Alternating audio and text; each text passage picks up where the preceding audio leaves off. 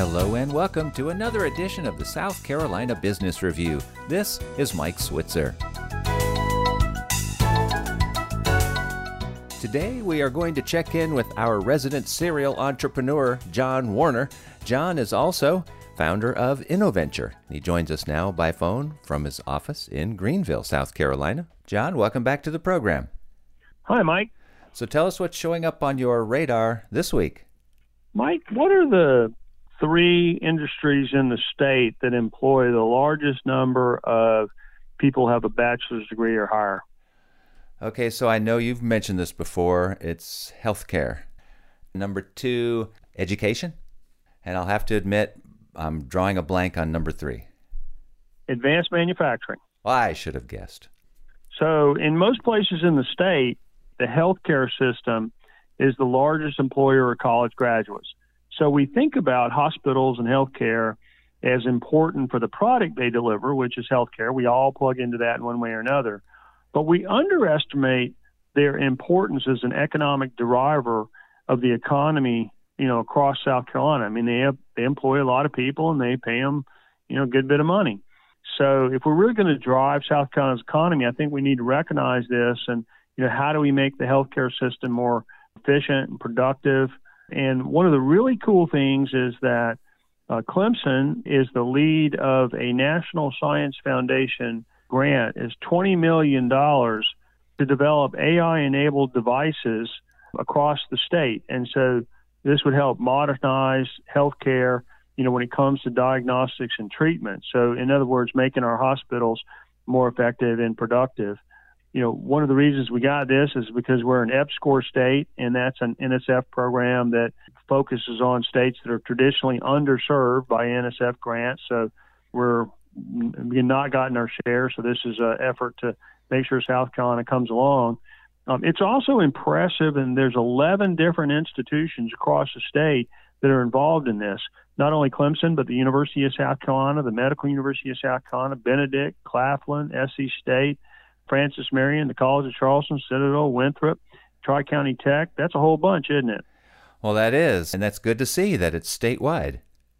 Right, and then the Life Sciences organization in the state, SC Bio, is integrated in this, and that's encouraging too. And so there's three kind of big priorities here. The first is to build a research capacity of AI-enabled biomedical devices and to transfer that to the South Carolina healthcare system, especially in underserved areas. So you can think about AI empowering, nurses and clinics in remote areas and helping them be more successful, to build a diverse talent pool across the state, all the way from K through 12 to graduate students in our research universities, and then to foster the academic collaborations across disciplines, and also to make sure that we have industry academic partnerships. I mean, if we could accomplish all that, this could be a game changer for the state, couldn't it? Game changers are good, as long as they're in the right direction. Do we have a timetable on the deployment of this grant? Yeah, it's over 5 years that they're going to deploy it. They just received the grant, so they're just getting started.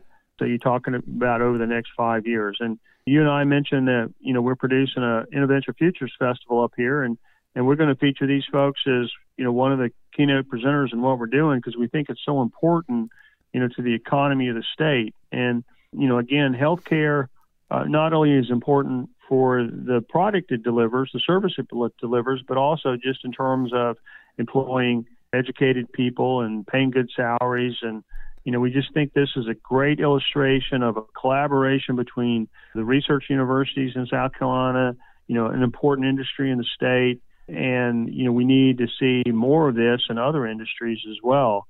There's 30 faculty members, there's 100 PhD students, there's 400 undergraduate students that they think will be involved in this program. One of the things we all need to do is make sure that these 500 students, their best career opportunities here in South Carolina. So we don't need them to go through this program of this really leading edge technology applied to healthcare and then move somewhere else.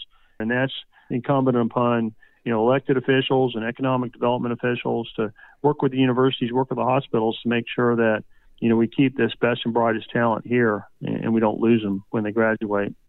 Well, John, as always, thank you so much for the update and your time today. Thanks, Mike. John Warner is a serial entrepreneur and founder of Innoventure.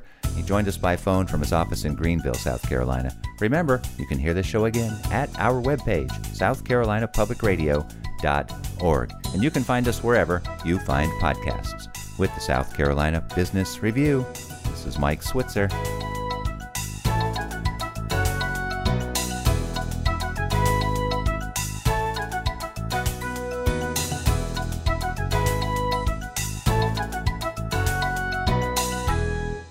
The views expressed on the South Carolina Business Review do not necessarily reflect those of South Carolina Public Radio.